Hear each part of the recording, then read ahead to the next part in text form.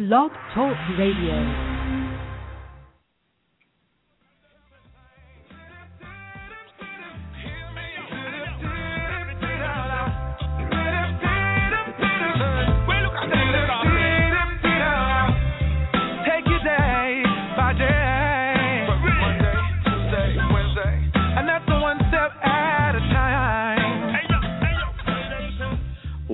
Welcome to the Pirate Monk Radio Show, coming to you live from, believe it or not, from Earth. I know it sounds a bit as though we're coming from outer space. Frankly, that's the only criticism I've gotten of the new show since we moved to Blog Talk, is a decline in audio quality. We're going to do what we can to compensate for that. We're kind of limited, frankly, because this is the show's coming to you through the vast Skype network mostly. But we're hoping that the immediacy that this new format allows us, the interaction that it makes possible, will compensate for the audio quality. If not, we'll go back the old way of doing it. But we're here. Yes, we are here. And there. I'm your host, Nate Larkin. Speaking, of course, with our co-host from the West Coast, the inimitable, the unique, thank God, the unique Aaron Porter. and our fearless, peerless engineer on the other side of the glass here, high above the Mellow Mushroom in downtown metropolitan Franklin, Tennessee, Mondo Grimes. Yes, I feel like I'm in the zoo on the other side of the glass. Like I'm the animal, you're looking at me.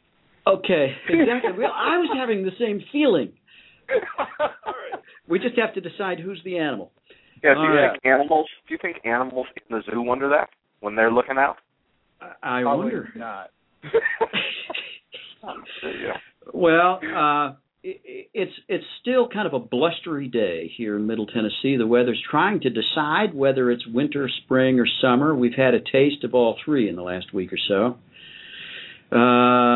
And, of course, it's just disgustingly summer-like out in San Luis Obispo, is it not, Aaron? It is. Woke up this morning, and it was one of those warm summer mornings. It felt like spring is here. It felt good. I feel good.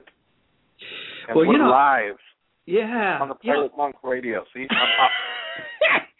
if we can't solve the audio problem from, via the internet, then I propose we all move to San Luis. Actually, in with you. I think we should all live with you, Aaron, and do the show from the pub in your basement.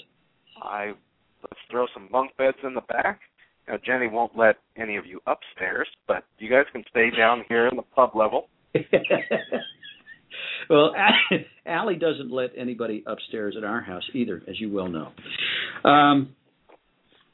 Well, I don't know how you guys are doing. I've just got to say, it's personal. It's probably boring as anything to the listeners, but I have to just tell you this. I'm feeling so good today because a black cloud of dread that has been hanging over me for the last couple of months disappeared yesterday with a visit to the cardiologist and the results of my most recent blood work. I made some drastic lifestyle changes. I guess we've talked about it on the show a little bit. Went hardcore vegan for a while and made some other changes. I'm not quite as hardcore vegan right now, but still major changes in the diet, kicked up the exercise. I am pleased to report that I, without any medication at all, have dropped the cholesterol by 100 full points. Wow. Back down into the normal range. That is strong. I like that. Oh, man. So I'm no longer at moderate to high risk of a heart attack. Got a big attaboy from the cardiologist. And so anyway, not only am I feeling better, physically, I wasn't aware of how much I was laboring psychologically and emotionally under that dread until I got the good news. Makes me wonder, and I've experienced the same thing in recovery. I think we carry a ton of stress, any kind of lifestyle that's contrary to God's best, drags on us. But we adjust. We learn how to deal with it. We learn how to minimize it. We learn how to ignore it. And I'm convinced that we don't understand how much we're carrying until we're not carrying it any longer.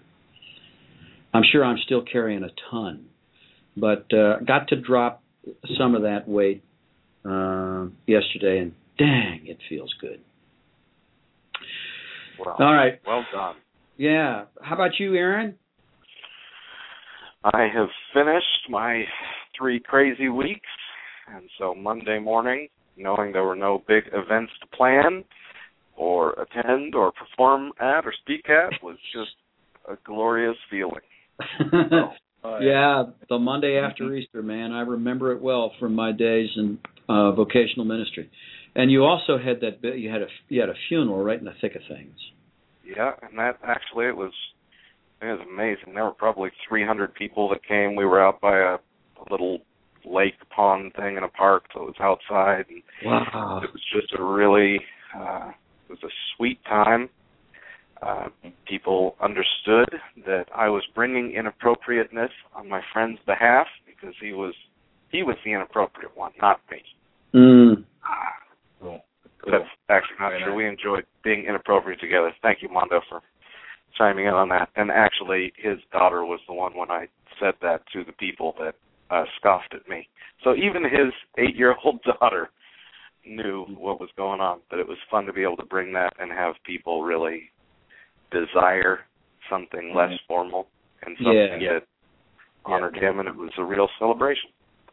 Yeah. So had members of the Native American community up there singing, so that was cool. It's always fun to bring a bunch of people together like that. Wow. That's great. Very good. That's great. Mondo, anything new over at the Grimes teepee? Man, yeah. Man, I am on day 25 right. my 30-day fast. I was thinking about you last week with that. How are you doing? I'm in the home stretch. I'm telling you, I've been struggling the last couple of days. Yeah. I had about a good 2-week stretch where I was doing it, man. But yesterday was pretty rough. Today pretty good though. But yesterday was pretty rough. You did mention that coming past the mellow mushroom this morning was a bit of a trial. Yeah, because in the morning they prep all the bacon and the dough and the pastas and my office, the studio is directly above the kitchen. So I get all the smell and everything at 10 o'clock in the morning, and I'm sitting here sucking on a fruit veggie smoothie that tastes nothing like pizza. Yeah, man, I got 5 days to go, guys, and I'm down 28 pounds. Holy smokes! Yeah, man. Yeah, man. Mondo, and yeah. I had a guitar player in my band who did a 40-day fast, and we had 2 concerts back to back on his final week. He does not actually remember any of that week, but he broke 3 or 4 guitar strings in one of the concerts. He couldn't remember any of the words. I tell you, we were meant to eat food. That's what I learned from my guitar player. Never let a band in a fruit fast in your band. Yeah, that's right. Exactly, man. But yeah, doing cool. The family supporting me, cheering me on. They're being very considerate, of where I am. But yeah, Monday's the last day, man. So. Yeah. But, I'm good, dude. Everything's good at the Grimes TP. All right. Terrific. I'm feeling like I need to do some healthy thing here. We've got Nate, you're doing the healthy stuff. Mondo's doing this healthy stuff, and I'm just sitting here eating crap. Yeah. Well, colon irrigation, I hear, is very healthy. Wow. Okay, I'll stop by Home Depot and get some. If you don't want to take the dietary route, hey, let me just remind, before we go to break here, just remind our listeners, we have gone to this format with the decline in audio quality only because we want to include you. Now, listenership on the podcast is high. People are downloading the completed show and listening to it. if we'd love to hear from one or two of you during the show today, and I'd love for you to put it on your calendar. If you're listening to the recorded podcast, put it on your calendar for Wednesday, 11:30 Central Time, 10:30 Eastern Time, 9:30 Pacific Time here in the U.S. For an hour. That's when we're live on the air, and the call-in number is 347-850-1769. That's 347-850-1769, a number which, it turns out, spells absolutely nothing. Oh, man, so did we get any guys sending stuff ideas in or No, not? there was nothing to send. And when nobody wrote in, I went to a few websites myself because I figured somebody would figure out a way to automate this. You punch in the numbers, it gives you all the possibilities. Right. It spells nothing. Great. Yeah.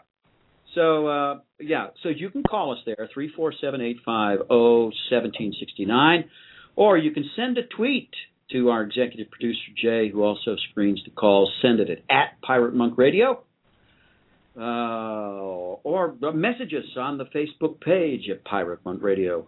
And if you're hearing this after the show and you want to communicate, you can always send us an email at piratemonkradio@gmail.com.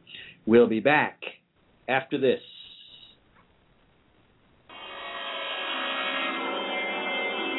Yo ho, a pirate's life for me. We pillage, we plunder, we rifle and loot. Drink up, me hearty, yo ho. We kidnap and ravage and don't give a hoot. Drink up, me hearty, yo ho. Yo ho, a pirate's life for me. And we're back on the Pirate Monk Radio Show. Say, fellas, somebody sent me a blog yesterday that absolutely just tore me up. I loved it. It was entertaining,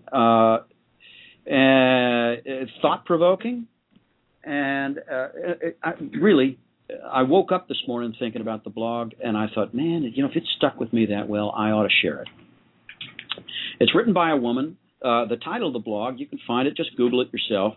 It's got a great title. It's called Jamie, Jamie, Jamie, the Very Worst Missionary.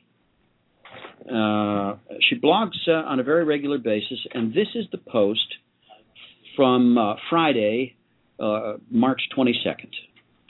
The title of it is Sex. I'm going to go ahead and read it to you. Jamie writes, my youngest son is about to turn 13, so for the next 9 months until my oldest turns 20, holy 8 balls, I will be mom to 3 teenage boys. That means that our dinner table feels like a locker room, if locker rooms were full of nerds. The conversation tumbles easily from Xbox to music to girls, to Minecraft to push-ups to girls, to movies to farts to money to girls, to YouTube, and then back again in an endless loop, so that over the course of one meal we come around to the subject of girls at least 9 times. At least. Girl talk inevitably leads to sex talk. And let me tell you, if there's one thing these guys like to talk about more than girls, it's sex. So we talk about sex. Kind of a lot. And since, as far as I know, none of my children have gone and gotten married, we're mostly talking about sex of the premarital sort. Virginity and stuff. The big V. The sacred gift. The golden ticket. These chats are exactly as awkward as you imagine. Obviously, my children know that I had sex before marriage because I had a kid before marriage, so there's really no getting around it. That same kid towers over me now, a full 2 years older than I was when his own fluttering heartbeat wound itself into mine. These days, I look at him and think, he can't even keep his own room clean. How the hell did I manage an infant and a full-time job at that age? So, yeah, I was an unwed teenage mother. Classy, I know. But, it gets worse. Because before I invented MTV's Teen Mom, I was a little bit of a hoe bag. Yup. I willingly did regretful things with my body, and I allowed myself to be used in regretful ways by some regretfully sleazy douchebags, perverts, and, in retrospect, probably pedophiles. Gross, I know. I believed that sex was the best thing I had to offer the world. It was the only thing about me worth loving. And I learned, too young, that I could leverage sex to get what I wanted. My female parts had become my greatest asset. Then I found my way into the church, 19 with a baby on my hip. And while I lingered on the outskirts of the Christian bubble, guess what I learned? I learned I was right. Apparently, even God was super concerned with my vagina and where it had been and what it had touched. Apparently, my genitals were like a portal that led straight to my soul. I had been muddied. And everybody knows that once you muck up clean water, you can't unmuck it. It took me a lot of years and a lot of conversations with God and with people who know more about God than me to understand that everything I believed about my own sexuality was built on two huge lies. The first comes from our culture, and it tells us that sex outside of marriage isn't a big deal. The second is from the church, and it tells us that sex outside of marriage is the biggest deal of all deals ever. One allowed me to give it away freely, convinced that I would carry no burden. The other forced me to carry a spirit-crushing load. Both are complete crap. Sex matters. It's the most vulnerable thing you'll ever do with another human being. Commitment breeds intimacy, and intimacy is what makes sex freaking amazing. I'm not going to lie, you can have hot sex outside of a committed relationship, but it's mostly going to be like clumsy and goopy and ew. The better you know your partner, the better your sex will be. So basically what I'm saying is that wedding night sex is kind of meh, and 5-year sex is all yes, but 18-year sex is like whoa. So go ahead and wait. Wait and enjoy the waiting, and then bask in all those learning experiences with your most trusted friend. But if you've already gone down that path, you knocked boots, you got her done, you did the nasty, and now you're not sure, or maybe you feel dirty and you're rocking the wall of shame face day in and day out, you need to hear this. And I mean it. You really need to hear this. You've had sex outside of marriage? Gasp. So what? You're so much more than your sexuality. And the God of the universe, the one who turns whores into heroes and drunks into prophets and liars and murderers into leaders and kings, that God, he made peace with you and me and our promiscuous, pathetic attempts at love a long, long time ago. He gave you a redeemer. Shame is no longer your burden. Do I want my boys to wait? Absolutely. And they know it. But I refuse to tie their value as a human being to their junk like a shiny red balloon. I want them to know that sex is sacred, and I want them to believe that it matters. I hope they will esteem the bodies of the girls in their lives as they hold their own bodies to the same high standard. But I also want them to understand that the kind of sexual purity the Bible calls us to doesn't begin or end with virginity. It's way bigger than that. It's way more significant. And it's way harder to hold on to. Isn't that terrific? Wow. And that's for... She can turn a phrase. Yes, she can. That's Jamie, the very worst missionary. I think she's found her calling as a blogger. I have a hunch. And she's introduced the words hoe bag and douchebag to this radio broadcast, which I don't think either of those words had been used before. Which was an oversight, and I'm glad we have corrected it. So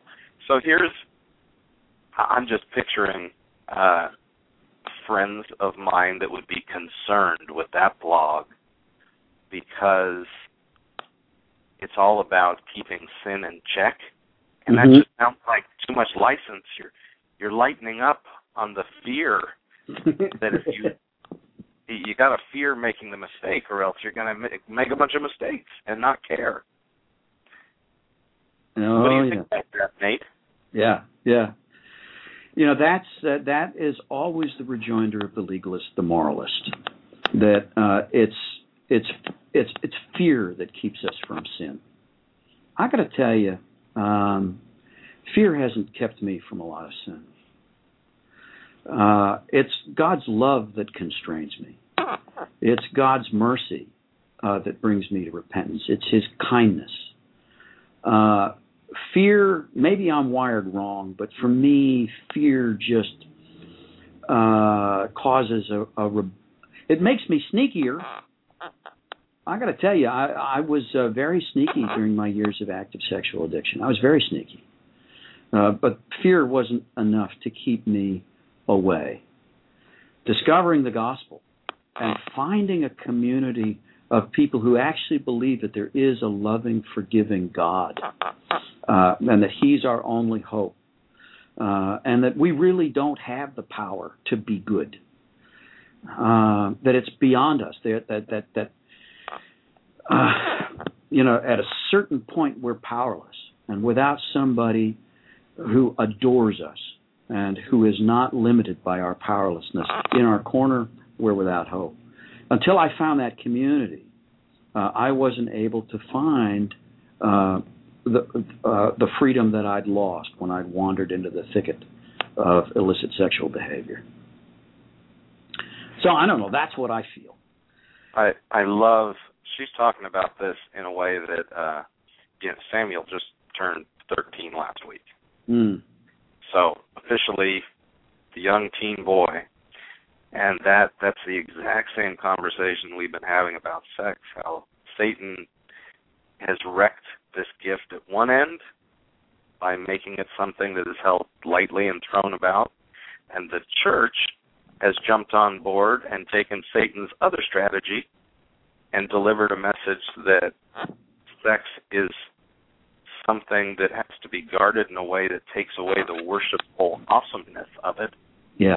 So when I'm talking to my young teen son, I know that if he is not smarter than both of those strategies, he doesn't get to enjoy this amazing door into intimacy that God gave us. Yeah. So I like that she's walking that balance. And I believe that we have a phone call, Mr. Nate Larkin, because you asked for it, and Chip has responded. Well, you know, let's take that phone call. Is this the Chip I think it is? It is. Chip Shepard, it's good to hear your voice, man. We go way, way, way back. Yes, we do. Uh-huh. During those regretful years when I was a pastor back in the early 80s, can you see that? I was actually a pastor in the early 80s. I wasn't yet 25 years old, and I was a pastor. I was a church planter in South Florida. And Chip and I crossed paths way back then. He actually sat in the church and listened to my nonsense back then. I did. And has become a driving force, the Samson, at least one of the Samson groups in Orlando. How's it going down there, brother? It's been going good. I haven't been going to the Samson group that we've been going to. I moved out of the area, and it's about a 45-minute ride to that area. Oh, absolutely no excuse, man. Walk. Man up. Walk. Walk. No, so you moved. Excuse me? So you moved. I didn't know you'd moved. Right. I just moved from one area to another. It's about 45 minutes away, so it's kind of a long drive. So okay, I got you. But it's still Orlando. Orlando just kind of spread out. It's metastasizing. And, it is. Yeah. So how much does it cost you in tolls if you were to go? That's the other thing that kills me about Orlando. If I take the Greenway, it'd be about $5 each way. Yeah. Yeah. So, did you listen to the blog I just read? Yes. Matter of fact, last week I was reading Rachel Rachel Evans' blog, and she does a weekly thing, and she mentioned Jamie, and I went over to Jamie's blog, and she's just a real. She wrote another one in there you should read about missionaries shouldn't be jealous of strippers. Okay, this is a woman we have to get on the radio show.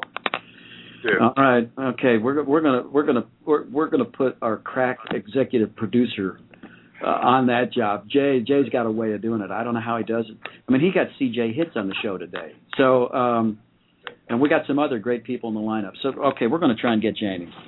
Yeah, because on her blog, she says, "Is Jamie the very worst missionary? Yeah. Inappropriate remarks, embarrassing antics, and generally lame observations from a Christian missionary." Okay, I love it. So, yeah, she's real. All right. Anything special you want to pass along to our vast listening audience? No, it's just good to hear you live finally. Right. I did listen to all the podcasts, but despite of the quote unquote audio quality, it's coming in fine for me. Oh, is it really good? Yeah. Okay. So you guys are loud and clear. Every once in a while, I have to refresh it to hear you, but it's coming in loud and clear. Okay, well, that's awesome. Maybe it's a bunch of pointy-headed audiophiles here in the home of the music business. I don't know. Hey. Oh, or other pointy-headed audiophiles that live elsewhere. Excuse me. All right, Chip. Thanks for calling in, brother. Well, thank you, and come on down to Orlando. I know you didn't make it down for the wintertime, I don't think. No. I'll tell you what. I am going to be speaking at First Baptist Orlando. Oh. On the last, I don't know the date offhand, but it might be the 29th of April. It's the last Monday in April. Okay. Okay? All right. On Monday Thanks, night. Okay. Thanks. Thanks, brother. We'll be talking to you. Bye. Praying for you. All right. Well, we're going to come right back with our special guest from Colorado, yeah? Yes, we will. We'll be back in a second on the Pirate Monk Radio Show.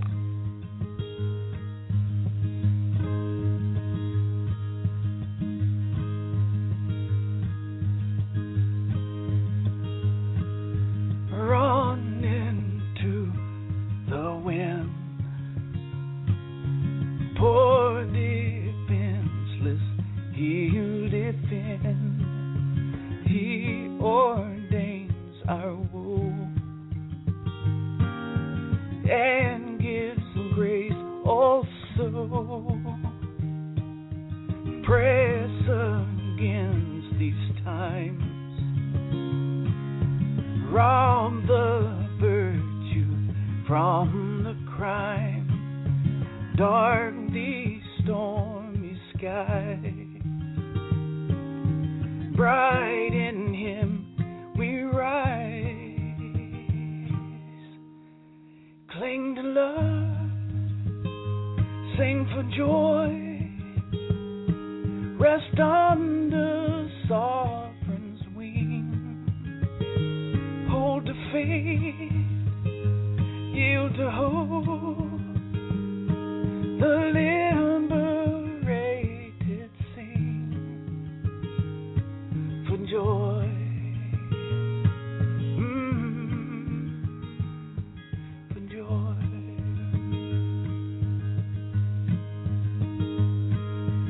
Fight until you die. Brave respond to battle's cry. And this our victory song. If He comes along, cling to love, sing for joy. Rest under Abba's wing. Hold to faith, yield to hope. The liberated sing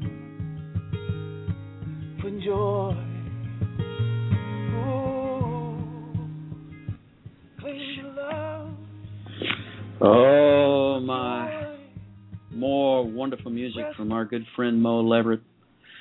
We're back in the Pirate Monk Radio Show. Just as a reminder, our telephone line, if you want to interact with our guest later, is 347-850-1769. One more time, 347-850-1769. And our guest today is CJ Hitz. CJ and his wife, Shelley, have been ministering together since 1998. They enjoy sharing God's truth through their speaking engagements and writing. They travel around the country, keep a very busy schedule, sharing their story, talking to men's groups and to all kinds of groups, actually. In their downtime, they enjoy spending time outdoors, hiking, exploring God's beautiful creation. And he's joining us very conveniently from Colorado Springs, which is a great place to get in touch with beautiful creation, isn't it, CJ? Sure is. Thanks for having me, Nate. Thank you for joining us, man. It's a privilege to have you on. Now, you've got how long has the Forgiveness Formula been out? When was it published? Well, the book has changed titles, in the last couple of years. We first released it as The Mathematics of Jesus, making sense of life when life doesn't seem to add up. Oh. And, just sort of taking that, the teachings of Jesus, these weird and wacky teachings that he speaks of, and really just, looking at his math as opposed to ours, and how some of these teachings, they don't add up in our eyes, but as we live them out, we realize what he's talking about. Yeah. And then we started getting calls from Christian schools saying, hey, is this a new math curriculum? And we got enough of those to say, you know what, maybe the title just isn't appealing to the audience that we're wanting it to, and maybe it's even making some people cringe and recall 8th grade math, or sophomore year in, algebra. So, I would be one of those people that would be having the nightmares when I see the word math. So I don't know what I was thinking in titling it that. But, we changed the title. It's been out, under that title, I guess, year and a half now, Forgiveness Formula, and just really kind of taking the similar, concept and really just letting people know right up front that the book's going to be about forgiveness and how Christ, really gives us the most solid teaching on that. Yeah, well, I do have a little experience with obscure and misleading titles. A lot of people wonder what in the world Samson and the Pirate Monks is about, but I think it was genius to go ahead and retitle the book, kind of rebrand it, and I love the way that you, first of all, I really believe that God's truth is communicated through story, and mostly through personal story. It doesn't have to be personal story. Jesus, of course, told a lot of parables, but the Bible is a collection of personal stories.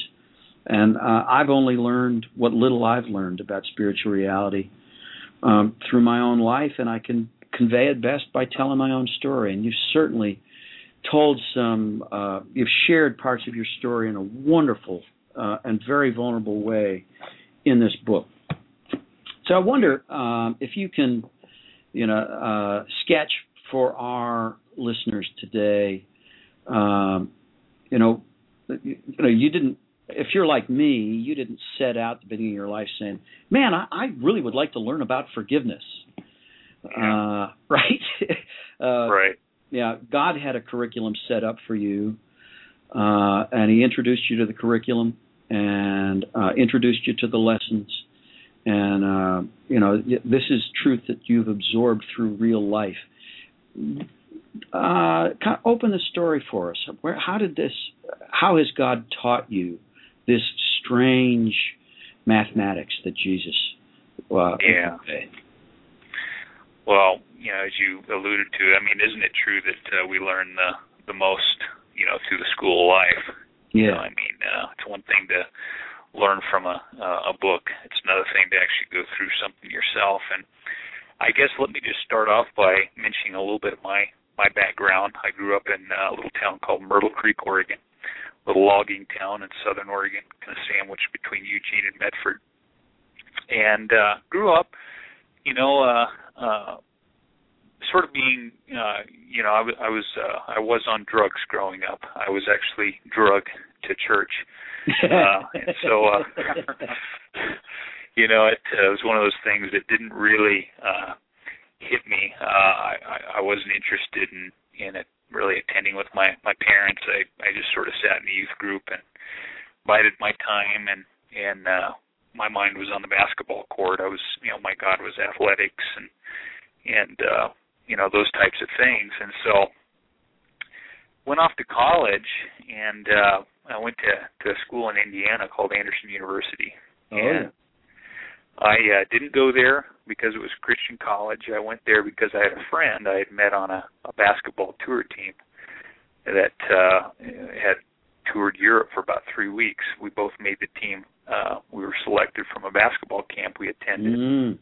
He says, "Hey, I'm going to go to this school called Anderson." I said, "Oh, that's interesting." I was really enamored with Indiana basketball, especially it was during the time period when the movie Hoosiers came out. Oh, sure. So I said, I got to check this out. So I sent off for some information and ended up talking with a few people, including the coaching staff, and they said, "Yeah, we'll give you a shot," in terms of walking on, and that was enough for me to say, you know what, I just want to see what it's like out east.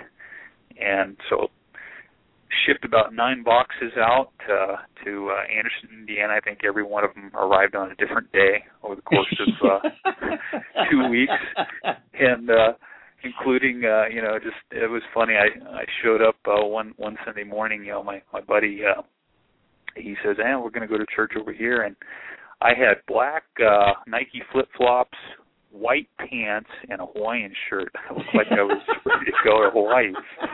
That was the only dress clothes that had arrived. And he took one look at me and laughed, but he ended up giving me some of his duds to wear that Sunday. It was a little more proper church. Right. So wouldn't have flown. But anyway, the Lord got a hold of my heart, at that school, and my sophomore year in college. And my freshman year was sort of one big party year. Believe it or not, there are off-campus parties, that happen, in Christian universities around the country. Even at Anderson, okay. Even some debauchery you can find. So, I was part of that scene and spreading my wings and just enjoying life, It was a very expensive year-long summer camp is what it essentially amounted to. And then I learned real quickly I better buckle down and actually study, after that. Mm. So my sophomore year, the Lord got a hold of my heart, though, through some guys on the floor that were having a Bible study in our dorm. And just one thing led to another, and I just felt the Lord just really just drawing me to himself and just whetting my appetite for God's Word. And so I went home that summer and got hooked up with a pastor that at one time I thought was just, some clown in the pulpit. Now this is a man that I highly respected, and he discipled me, and he ended up baptizing me. That summer, ironically, I hadn't been baptized through my life, and I'm thankful, because it meant something. Yeah. And so ended up, starting my walk with the Lord there. So now fast forward, to I got married. I found my wife at Anderson, Shelley, and we were married in '98, August of '98. Mm-hmm. And about the time we were getting married, my parents' marriage was actually crumbling, and found out on Easter Sunday of 1998. My dad gave me a call, and he says, I got some news for you. You might want to sit down. And he let me know that, Mom had an affair, and that he actually found out on Easter Sunday of 1998. A month later, he broke the news to my brother and I. Mm-hmm. And, he told me a little bit about it, and of course, my brother and I both were, very angry. I actually think it was a blessing that I wasn't actually living in Oregon at the time. I was, back in Ohio.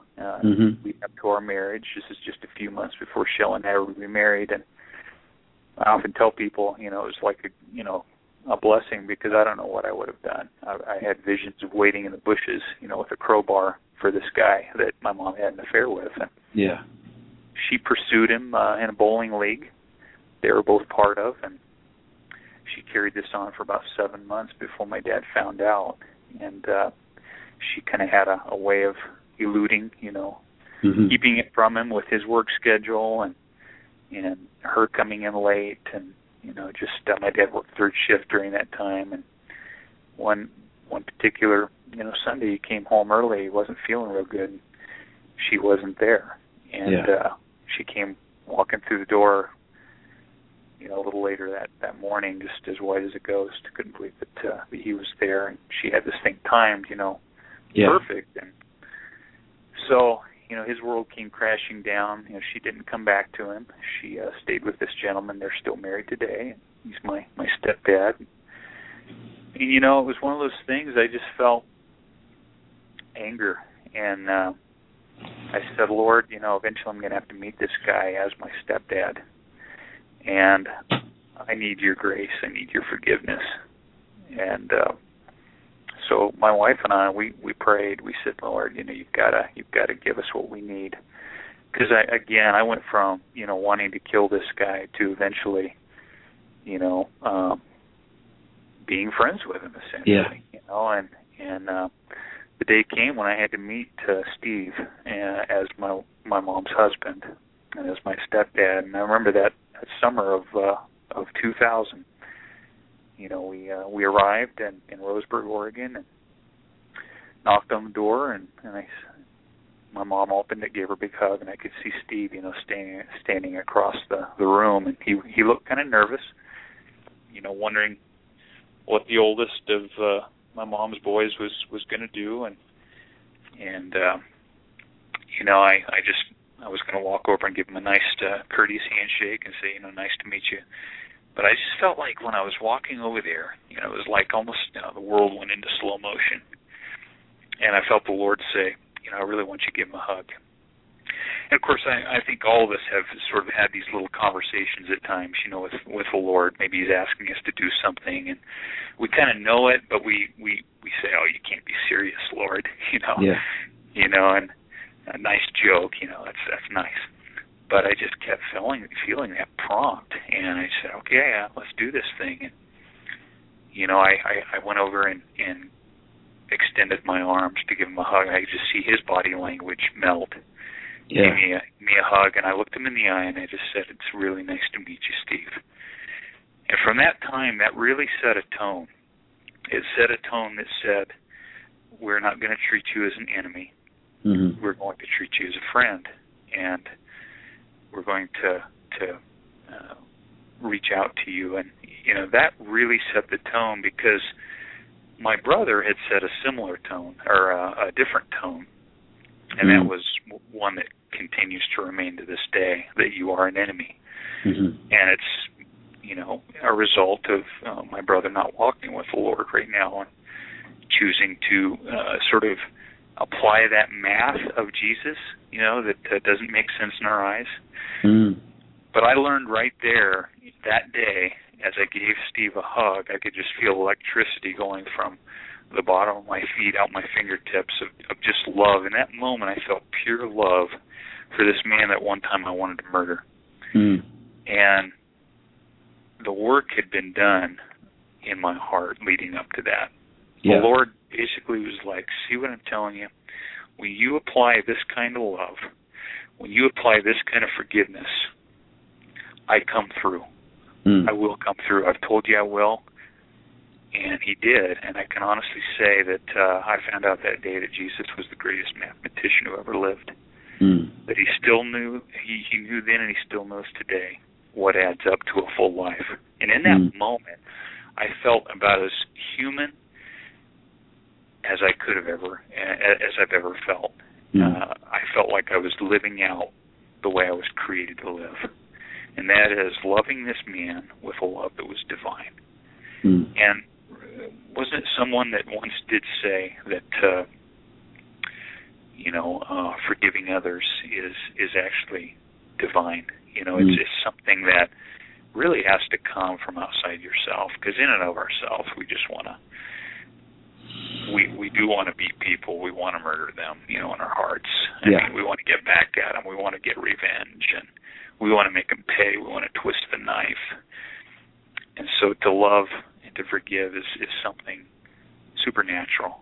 And I experienced that. And so that's kind of how this really, the rubber met the road for me. Like I said, I gave my life to the Lord spring of 1993 while at Anderson University.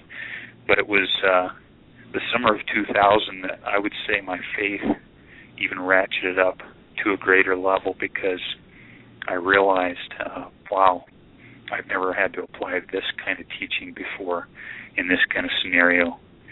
And so it just, it got the ball rolling to, it was a great, I think it was one of those things that was a great thing to learn so early in Shelley and I's marriage. Yeah. And we would have to later apply those same things as you read, some Shelley story as well. Yeah. So I want to say too that I still maintain a great relationship with Steve. We have cups of coffee together. We've gone golfing together, and we generally enjoy sitting down and conversing. Yeah. Not one of those things that I say, "Oh man, I'm dreading this." Yeah. No, I believe that the tone was set early on, and I give all the credit to the Lord and His teachings. These wacky teachings that didn't make sense at the time, but they do now. It's interesting. Forgiveness is usually talked about as a gift that we're giving to somebody else, an undeserved gift. And what you're talking about was really a healing of your own heart. It was a gift that God was giving you.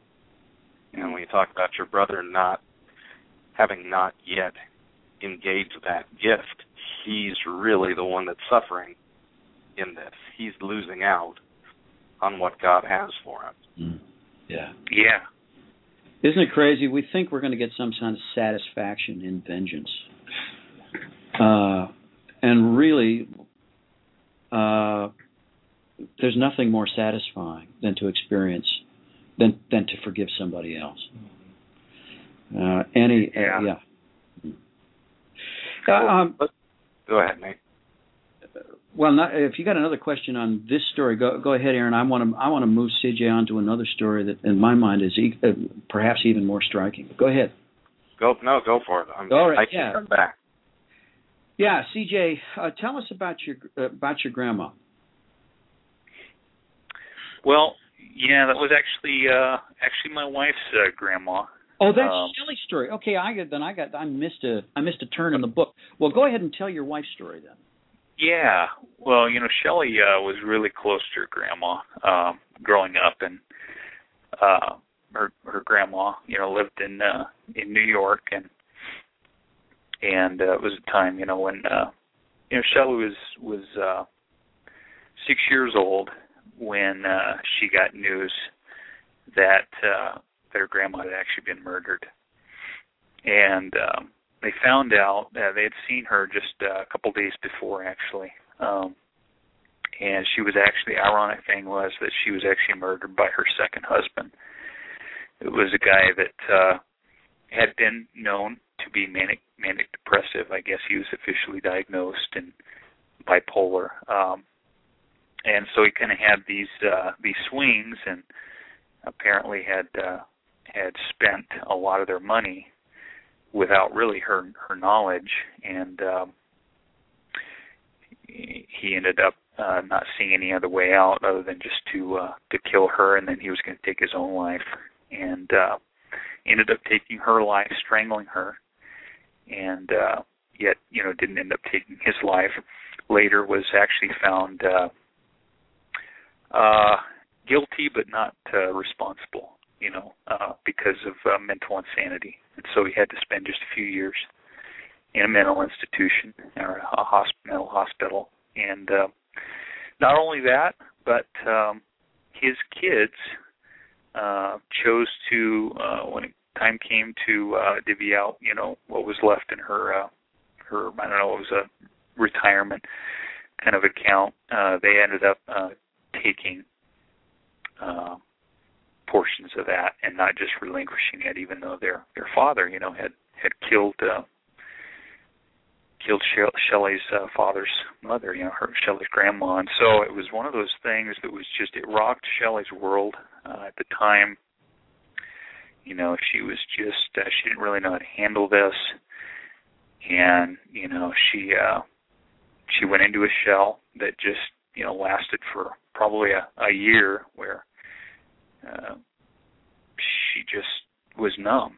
And so she kind of bottled that up, and it wasn't until her late 20s that she realized she had never really come to deal with forgiving, her grandma's murderer. His name was Don, and she decided to go through a process where she journaled, and she went on a retreat where she just really wanted to deal with this. She actually wrote fictitious letters to Don, expressing her feelings, but also ultimately coming to forgive him and say, I don't agree with what you did.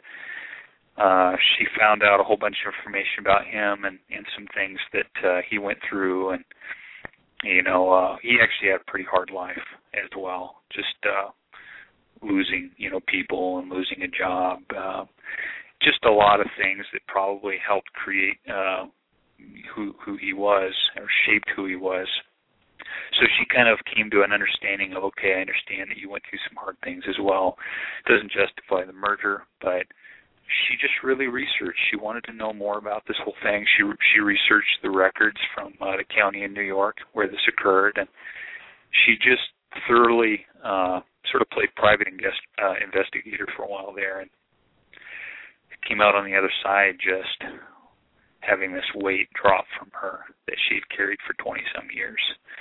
She didn't even realize, you mentioned, Nate, that sometimes we probably carry these stresses around that we don't realize until they're gone, what we were carrying. Yeah. And Shelley, that's really the way Shelley felt. And I think it's the way it works so often with unforgiveness, is until it drops, you don't realize how unhealthy you were. Yeah.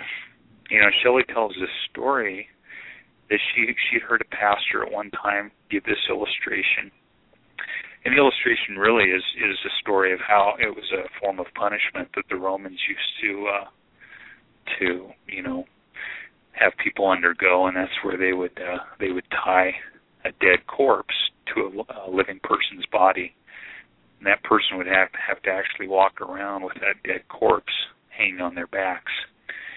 And eventually, the punishment, of course, was a death penalty, where the living person's skin would eventually begin to decompose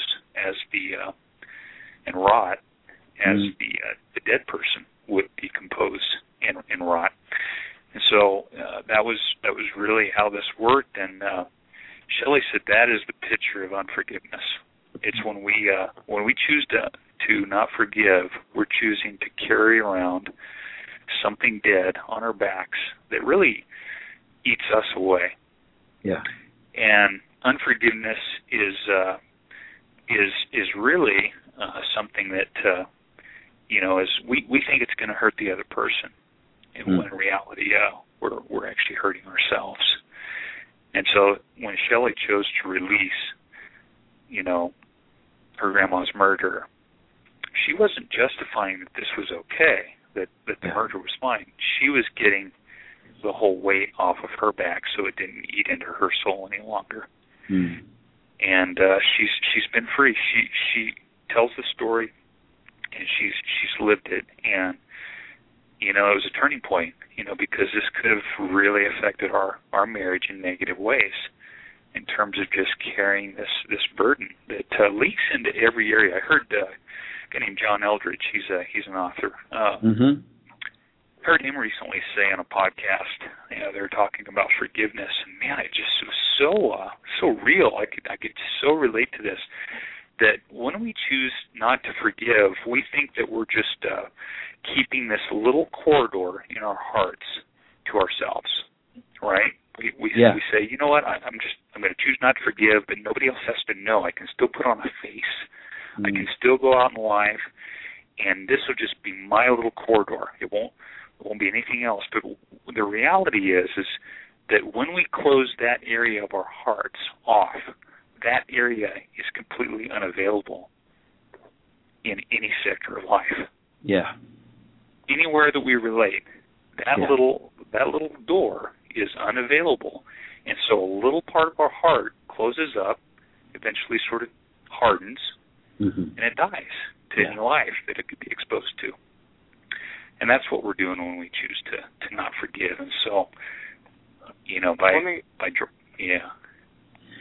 CJ, let me give two thoughts, because this is certainly in church ministry, this has to be in the top 4 that come up with people, the stuff that they just can't let go of, the bitterness they hold on to. So I'm just imagining, boy, there's a lot of people listening that are carrying stuff, and they've heard a lot about forgiveness, but they can't quite figure out how to get to the place where you had quite a divine meeting with forgiveness as you met your stepfather.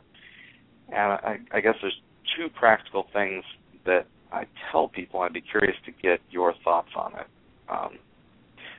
The first is, most people come into forgiveness having read that God forgets our sins, so he forgives and forgets. He removes our sins as far as the east is from the west, and they think they are supposed to participate in forgiveness the way God is described as forgiving, which isn't possible in and of ourselves. That's not a decision we can make.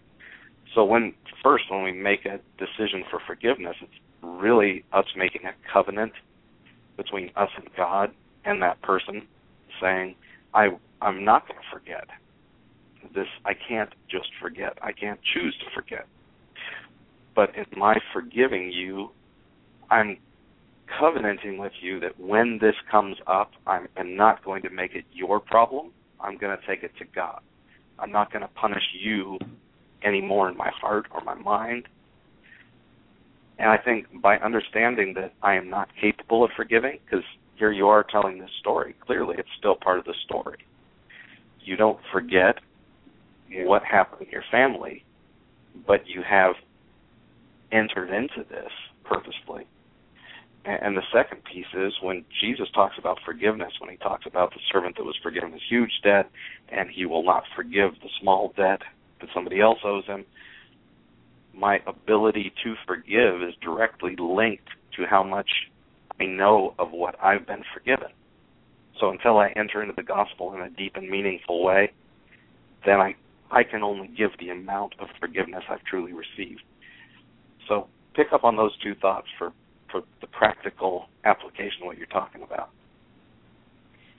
Yeah, I totally agree, and I do recall there was a little phrase I was trying to recall, and you mentioned being bitter, dealing with people that come with bitterness for counseling, and bitterness really is like drinking poison and expecting it to actually affect the other person. And when in reality, it only affects yourself. And it's so true though that we're going to probably forgive to the extent of how much we realize we've been forgiven by the Lord. And I really think that is key. Jesus even said, to those who are forgiven much, they forgive much. Yeah. And you think about the stories and people that Jesus interacted with and some of the sins that they'd carried for years, prostitutes and these tax collectors that, had all this stuff on their consciences of ripping people off. And Jesus basically said, hey, it's all of this is tied to your own heart with God and how much you feel like, you've experienced forgiveness. And I think people really do have to come to that point where we analyze, wow. And one of the things that helped me was just to realize, I penalized my mom for about 2 weeks, and I mentioned this in the book as well, where I actually told her, I kind of gave her an ultimatum. I said, Mom, here's the deal. As long as you continue to stay with Steve, go ahead and consider yourself one son less. And basically told her, as long as you're with him, you can pretty much forget about me being your son. And I let that linger for about 2 weeks. And my mom said in that 2 weeks, she felt like her heart was completely ripped out. That she even felt like she lost a couple years off her life because it was such a agonizing phrase that I had an ultimatum that I posed before her. And 2 weeks later, I realized, you know what? Just feeling the Lord's prompting, that wasn't right. It was complete anger and hatred that came out of my mouth, and that was coming from my own, as if I myself have never committed a crime, as if I myself, have never done things that would merit forgiveness. The way you're describing it, and it's not something I think we say to you if you could go back to that moment. I don't think we phrase it this way, but unforgiveness is really pure arrogance. We're set up for 90 minutes, but we're only going to do 60. Right? I have not done anything as bad as you have, so I have a right to hold on to this. And arrogance in what you did was you felt you had the right to be the judge and give penalties. Exactly. That's the essence here. Anybody in life that you see that's carrying around unforgiveness, they have somehow put themselves above that. Yeah. Not wanting to lower themselves to a point of humility. Isn't that word humility key? We see that throughout the scriptures. Yeah. And yet we also read that Jesus himself humbled himself and even just allowed himself to go to a cruel cross.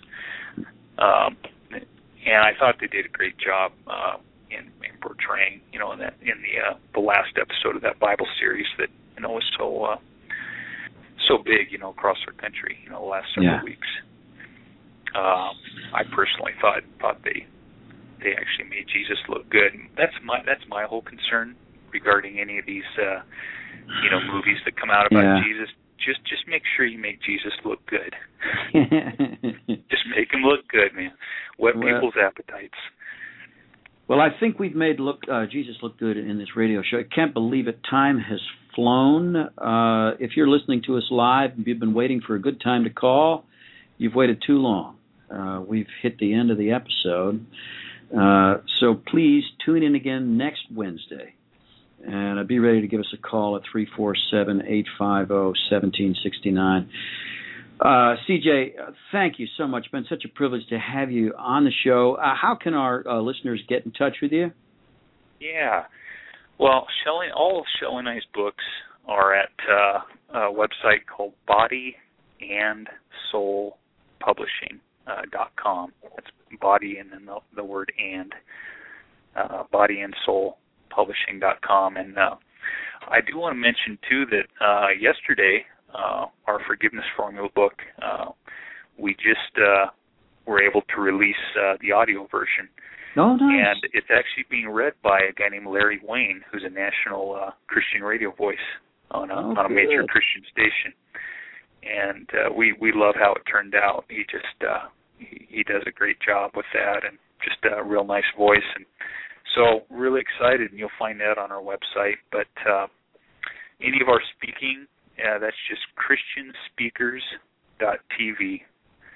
and people can find us there if they ever are interested in having us come and share our stories and some of the things that we've learned in our walk with Jesus. All right. Well, thank you. Tune in again next week. Tune in again next week when our guest will be Jonathan Daughtry, author of a book called 4 Pillars of Purity. Meanwhile, if you want to send us a letter, you can reach us at piratemonkpodcast@gmail.com. So, this has been Nate Larkin here with Mondo Grimes and Aaron Porter, and our executive producer, Jay Spiegel, saying goodbye for this week from the Pirate Monk Radio Show.